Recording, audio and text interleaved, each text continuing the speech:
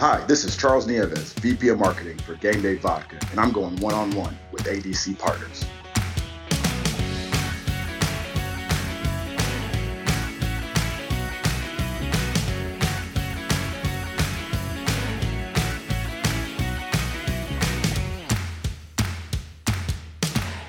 Hey, this is Dave Elmy of ADC Partners.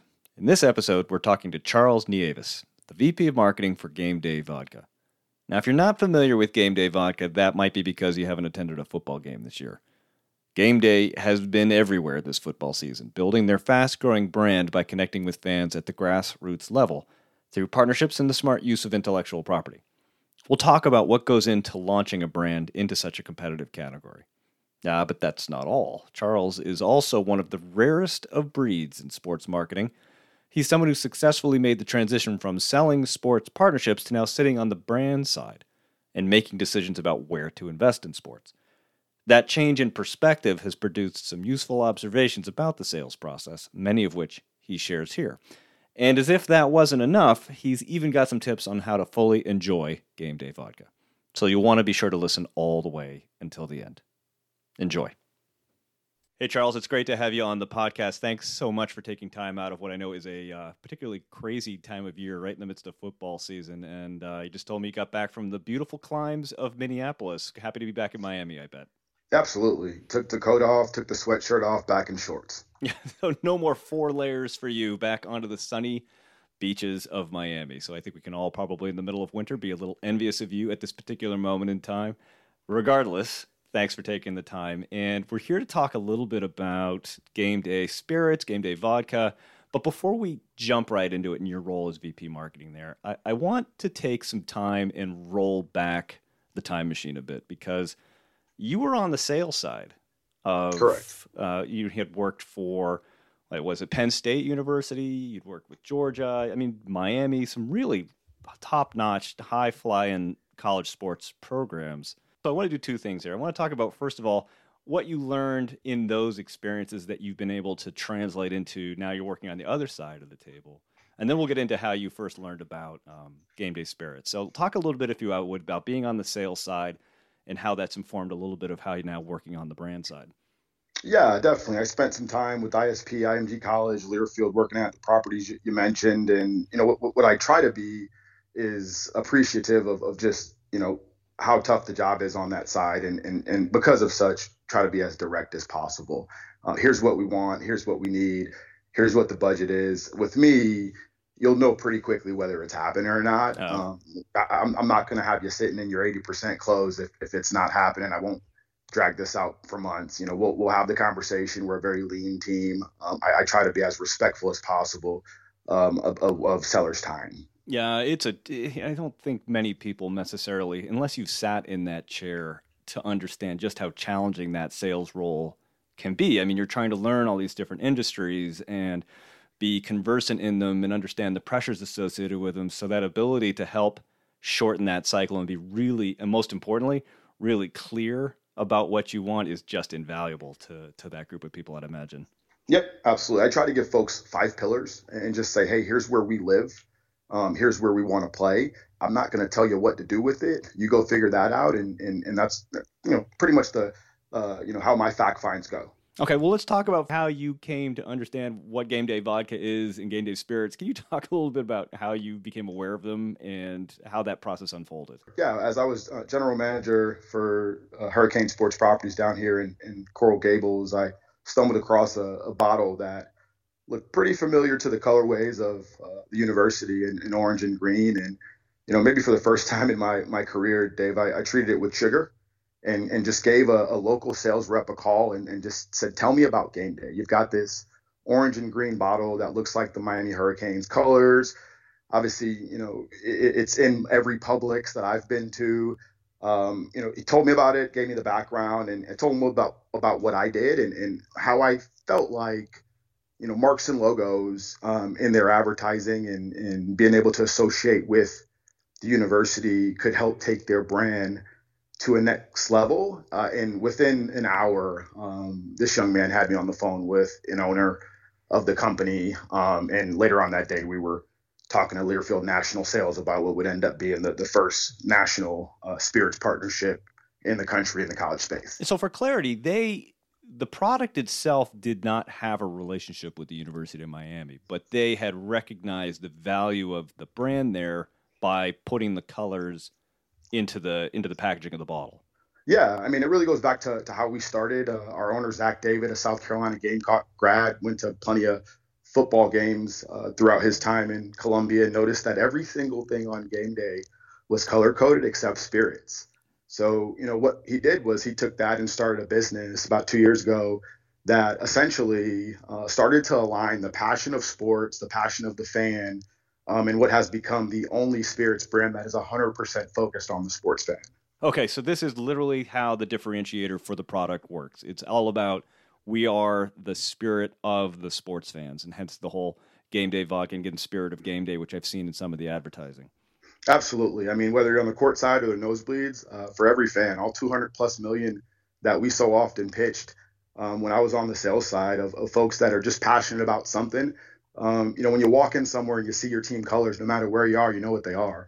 And that's what we wanted to do in spirit stores and in restaurants and bars across the country. Now, this is, I mean, no big surprise, right? I mean, the spirit segment is, I guess to understate it a little bit, is really crowded. I mean, there is a ton of competition, and they spend big on marketing. A lot of them do have other sponsorships with sports teams and things like that as that category is opened up. Can you talk a little bit about being a relatively new brand in that category and how you compete with some of the more established players? Definitely, and I think the thing is we don't try to compete. We just try to be as disruptive as possible. As a startup brand, there's no chance that we're going to go out there and in year one be the number one vodka in the world. So why try to compete there? What we do is we get to the grassroots level and really focus on strategy that's lips to sips, as opposed to big, broad branding plays that may not get the conversions that we really need right now to get off the ground.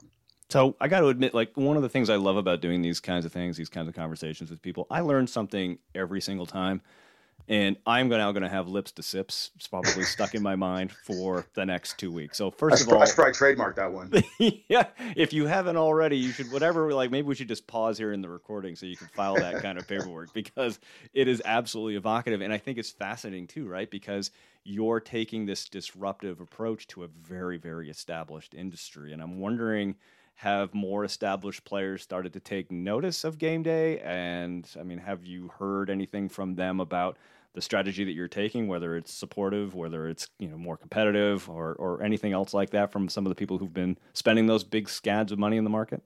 Yeah, I can tell you that there's absolutely a renewed interest in particularly the vodka category in sports. We do have a pretty large relationship with Learfield, and through that, do have an exclusive and first right of refusal. And I can tell you, I've been asked a few times about some properties, and that's a good thing. We like the competition, and at the end of the day, if more people are in the space, then particularly in college, then the opportunities to do more and go deeper will be awarded to us, as well as universities become more comfortable with the spirit space. I can only imagine that having sold on the university side, it just gives you such an advantage, because you will going in what universities are, what their pressure points are, what they're willing to do, where they may lean back a little bit from the table. Has that been an issue for you as you're rolling out game day spirits, and how the university has been reacting to them? Yeah, I think in the infancy of the partnerships, sure. I think in any new deal with a category that is as sensitive as spirits, that you got to just be careful. And one thing we really tried to do is meet with everyone face to face and tell them about our brand. Okay. Reassure them that there was someone on this side that spent a long time on that side of it. And I think with that, it allowed us to build the relationship that made university partners a lot more comfortable with working with our brand. Football and tailgating are obviously central to what it is you're doing. I mean, it's you can see like the field goals even in the brand of the logo, the Y, and everything like that. I mean, what are some of the big learnings that you're gonna? Because this is your first football season with the brand. Is that correct? Correct. All right. So, what are some of the learnings that you're taking away? What are some of the things that you've seen in how people engage with the brand and how people respond to it, how messaging has gone? Are there great learnings you're going to take away from this first season that you think will be valuable going forward? Yeah, I mean, for us, it's being able to get those conversions at the grassroots level. I know I mentioned lips to sips. It is integral to our strategy. Big time experiential. Hmm. Being able to get out and our goal is for someone to walk into a building, before a game and just say, "Holy smokes! Like what just happened?" Well, you had game day. Like you had a great time. You had pregame. You tailgated. You saw your friends. You were happy. We're out of COVID. People are back. They're partying. It's beautiful outside. I think what we've learned though is that they have to taste the product, Okay. right? We can put the brand and lights. It could say game day all throughout the building, but game day, while a great name, we didn't make the name up. So oftentimes, if we don't actually let folks know that it's a vodka, it can get caught up in the mix of just being game day. Okay. So, we really have to have a clear definition of what it is the product is all about. Sure. We've seen situations where, suite attendants have been asked to get the game day vodka and have brought in a competitor. So, it's one of those things where, Well, hey, that's I not got good. not good at all, right? But they did do their job, right? They just didn't do what they were maybe supposed to do. And that's fine. But I think for us, it's really getting the consumer to understand what we are, how we taste, why we're better, our price point, and then obviously tying in all the affinity points of the association with their team or their town or some point in their life where they were really excited at a game, allows us to just drive a much more resonant message. Do you think that we'll ever get to a point where you actually start to see team marks and logos on the bottles? And we've seen Anheuser-Busch have such incredible success with some of the football team logos on their cans and aluminum bottles. Do you think that teams are in a place where they'll start opening their eyes to the opportunities associated with that? Or do you think the colors are sufficient? For us, and to answer your question, yes, in some of our NFL deals, we Hmm. do have the ability to go primary packaging. I think as a brand new startup that has glass in a warehouse, and that also has colors of bottles that may represent multiple teams from a economic perspective, it doesn't make sense for us. Okay. All right. Yeah, not at this point in time. All right. Not at this point. Yeah. Yeah, I mean, you just at the end of the day, when you talk about creating a bottle that has a logo on it, it would be very cost and effective for Mm, us at this point. yeah. However, through our partnerships, we'll build up all things around it at that retail space. You'll know that it's associated with your team. Well, I think it's also just such a lesson on how evocative even the subtle parts of sports fandom can be when just the colors themselves bring that connection so clearly into people's minds about the relationship between your product and those teams without even needing the logo. So, maybe it's Yeah, just at this point even overkill. yeah, and I think it gives us a competitive advantage when someone walks in a store and automatically their eyes drawn to their team colors, the emotion that is tied to that. That's where the colors are really the predominant feature Hmm. in what we do because we know that the majority of fans are really tied more so to that than they are anything else throughout the game day. So we've established that football is really central to this, and the idea of tailgating and team colors, and it's the Y on the bottle looks like a field goal and things like that. So football is clearly the central theme associated with the brand and what you're trying to establish and the fans you're trying to connect with. Is there a place for other sports for game day vodka? I mean, is this a tradition that we can reach out to in basketball and baseball? Is that a future direction? I mean, while we have our goalpost logo and our really tent polling, if you will, Hmm. in football throughout the fall, we are a 12-month brand. We will roll into March Madness. We will roll into golf. Ongoing conversations right now about how we build partnerships into other pro sports and other leagues that allow us to go beyond football. Okay, so that's definitely on the radar, I suppose. But tailgating is such a football centric kind of thing. It's going to be interesting to see how the receptivity of that is to that. But I guess another point of that is, just because you're at a baseball game doesn't mean you're not a football fan. So the resonance may still be there. Correct. And the colors are still there, right? So, I think, that's really, chief to it all. And what we are is we're experience. It doesn't have to be a tailgate. I can create experience inside any venue that opens its doors to us. And what we can do is do something that hadn't been done before. And when you do that as a brand and you're disruptive, it doesn't have to be on venue. It could be at a restaurant, right? Watch parties, things like that. We just want to be where the fan is. So, fans are, like you mentioned, baseball, but there could also be football. They could be soccer. There's a lot of sports out there. So for us, it's to get all the fans, not just the football fans. Okay, so lead with the football and then collect the other fans as you go. Absolutely. Natural because the goalpost. But, every day is game day, even when it's not football season. I love it. It's really good. So I'm also curious, too, reflecting back on your history in sales and reaching out to brands. What's been the most surprising thing for you, or maybe even the most unexpected thing for you about now sitting on the other side of the table? And what's it like working on the brand side that maybe you didn't understand or you didn't consider when you were actively selling to them? I think for me, what's been the most unexpected is just the amount of outreach I receive from sellers. And I respect it because I did it, but I was one reaching out to many. And now many reach out to me. So you are caught in the eye of the hurricane. I am. And when I first started, I tried to take every single call.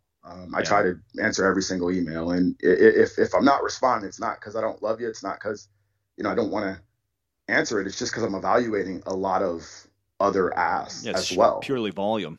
Absolutely. It's just volume. I'll get to it. And at the end of the day, it's being able for me to filter, what conversations I need to move forward and what conversations I need to move on from. And then is that, how's that responsibility how do you make that clear to the folks who are selling to you, right? How do they understand how they can stand out to you? If you're getting deluged by proposals and you're trying to evaluate, man, I get in 30 of these things a day. Sure. I can maybe respond to 3. Reflect back on your time in both sales and now on brand. How do they stand out? What can they do? Yeah, I think you have to shorten the sales process and really the consideration process by knowing who you're talking to, knowing who the brand is. There's so much out there, so many resources that you can do a lot of the battle before the call. And I think oftentimes when I get on with folks and they're really truly doing a fact find and you can tell that they have no idea about the brand, that's probably the thing that turns me off the quickest and what won't get the deal done, because there's just too much out there for you. You should be able to come to me, tell me about the brand and learn more about it and then put something together that may make sense, right? Yeah, people disqualify themselves pretty quickly, don't they? Absolutely. It's just the questions you ask could be your biggest enemy sometimes if you're not prepared. I think I've done that a couple times. Sometimes called my own biggest enemy. You and me both, brother. We've both been there. So it's kind of a natural segue into the next question, right? So having now sat on this side, what advice do you have for people who are actively selling partnerships? That's a lot of the folks that we talk to on a day in, day out basis, and these kinds of conversations are so incredibly valuable for them. It's like, what advice beyond, know your stuff and, be prepared when you sit down and have that call for you. I wonder what other piece of advice you have for people who are actively engaged in sales. I would just say find prospects that you're passionate about. I always tried to, hang my hat on finding deals that I could relate to, whether it was Muriel at Georgia when, we aligned, Heart Garden Frontline with UGA. I love dogs. And or programs built out at Boys and Girls Clubs and youth sports. With Buffalo Wild Wings in football and cheer and basketball, all the way to vodka and tailgating. I've done a lot of it over my career. So at the end of the day, it's one thing to just go, pitch everything and call every brand and operate in a space where you may not be comfortable. I tried to really pinpoint prospects and partners that I knew a lot about because they were passion points of mine. And one of the pieces of feedback I'd always receive when I pitched is, hey, I can feel your passion. Like you care about this. I feel it. Right. And once they, folks would say that, it's okay, well, when's the next conversation? Right. Because they're picking up on that. Like they see like this, as much as we like to talk about data and metrics and things like that, it's clear that passion and emotion and relationships are still an integral part of the entire sales process. And people pick up on that.